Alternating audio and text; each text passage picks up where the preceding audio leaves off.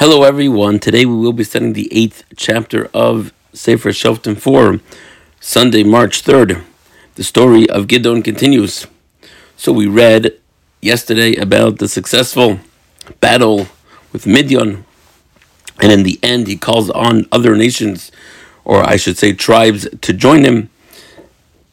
And in chapter 8, verse 1, we read about one of the tribes that he called, that they are a bit perturbed, upset that they weren't called earlier. Let's read. Vayoimru Elov Ish Ephraim. The men of Ephraim said to Gideon, Ma davar zeh asis lanu, what is the thing you did to us? Levilti karas lanu kilachti lachim b'Midian. Vayirivun ito b'chazaka. You didn't summon us when you went to fight with Midian. They contended with him vehemently. They're very upset. Now recall that Gideon is from the tribe of Menashe. Ephraim and Menashe, as tribes, are brothers. Is there some sort of sibling rivalry taking place here? Possibly. But Gideon diffuses it quite quickly, and he says, Vayomer aleihem me'asisi ata kachem. What are you saying I did to you? Haloi toiv oilois Ephraim mibetzir Aviezer. Using a metaphor, what he's getting at is that Ephraim, in the previous chapter, came in right at the end and captured the kings. So he's really saying, yes, we started the war, but you, Ephraim, you take the cake because you finished off the war. Okay, fine. You got the kings.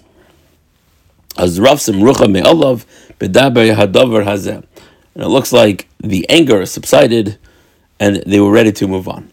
Okay, but already, so just to bring out a point here, is that each tribe is somewhat on their own, but on the other hand, they need the help of others. So there's this constant friction.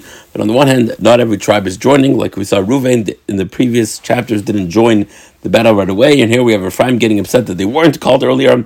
So there's this confusion that we didn't see in Sefer Yeshua when all of the battles took place as one whole Jewish people. Gideon goes to the Yarden across the eastern side of the Jordan River, because he was chasing after a couple kings. He said to the men of Sukkot, who are Jews, he's looking for some bread. And he actually says, give bread to the nation. He doesn't even ask for himself because they are tired and we're running after Zevach and Samuna. And the officers of Sukkot say, is Zevach and Samuna in your hands that we should give you bread? In other words, we're not seeing a really good reason that we should help you.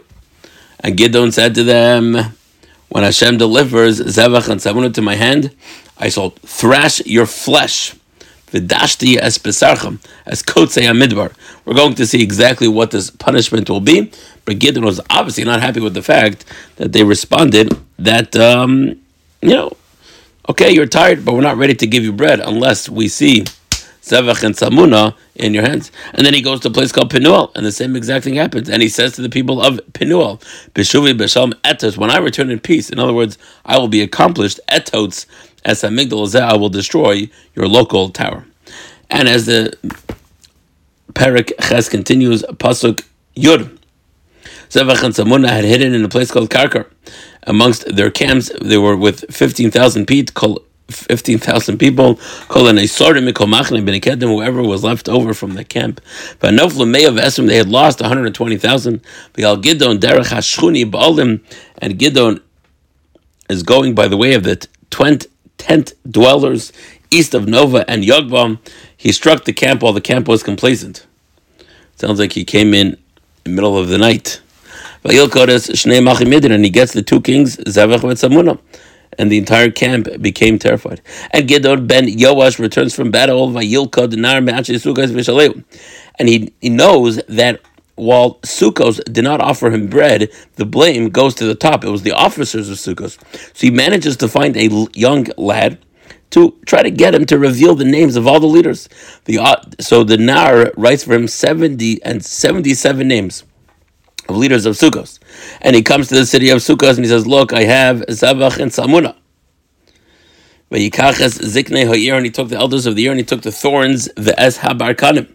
He took the thorns and briars and with them thrashed the men of Sukkos, which I think just means sort of stabbed them with these thorns, I think mostly pain, and he didn't actually kill them. Now remember, a king could always punish those who rebel. And in this regard, we pointed out in the beginning that a shofet might be similar to a melech in that he could, on his own, deliver punishment for any sign of rebellion. And he went ahead and destroyed the city of Peniel. He ended up killing the men of the city. Some say that wasn't his original intent, was not to kill, but as he was knocking down the tower, people tried to stop him. And then somebody died. Okay. So again, the point of all of this is that we're seeing a breakdown, right? Not only are tribes complaining, why didn't you call me, and tribes are not showing up, but now we have tribes not even giving each other bread, and this is not the land we're trying to build. Gideon says to Zevach, where are the men that you killed? In other words, how could you possibly defend yourself? And they said, they're like you, and apparently they were actually mishpacha of the king. And that's exactly what Gideon said, Achai b'nei imihem. They were brothers, the sons of my mother. Achai Hashem lochem as Hashem lives, had you let them live, I would not kill you. This is an interesting little conversation. He says to Yeser, his firstborn, go kill them. And the young lad cannot release his sword. He was afraid. He was still young. And someone said, you kill us. For a man, so is his strength. So Gideon arose and killed Zevach and Salmunah and took the crescents that were on their camels. Okay. So the battle is over. The kings have been captured, but the chapter continues. The Jewish people approach Gideon and they say, Mishol banu gam ato gam bencha gam benecha. The most unbelievable request that we've read so far in this book. They said, you rule over us, your children should rule over us, and your grandson. What they're really asking is some sort of form of kingship. What is hereditary? You saved the family. No, I will not rule over you, not my children. Hashem will rule over you. Which is a fantastic answer. You couldn't have answered the request of the Jewish people any better. Right, we're going to see later on when the Jewish people request for a king, a similar idea. That, remember, Hashem is in charge. However, I will ask of you one thing. Each one should give a nose ring that they had captured, from the booty, and give it, spread it over a cloth.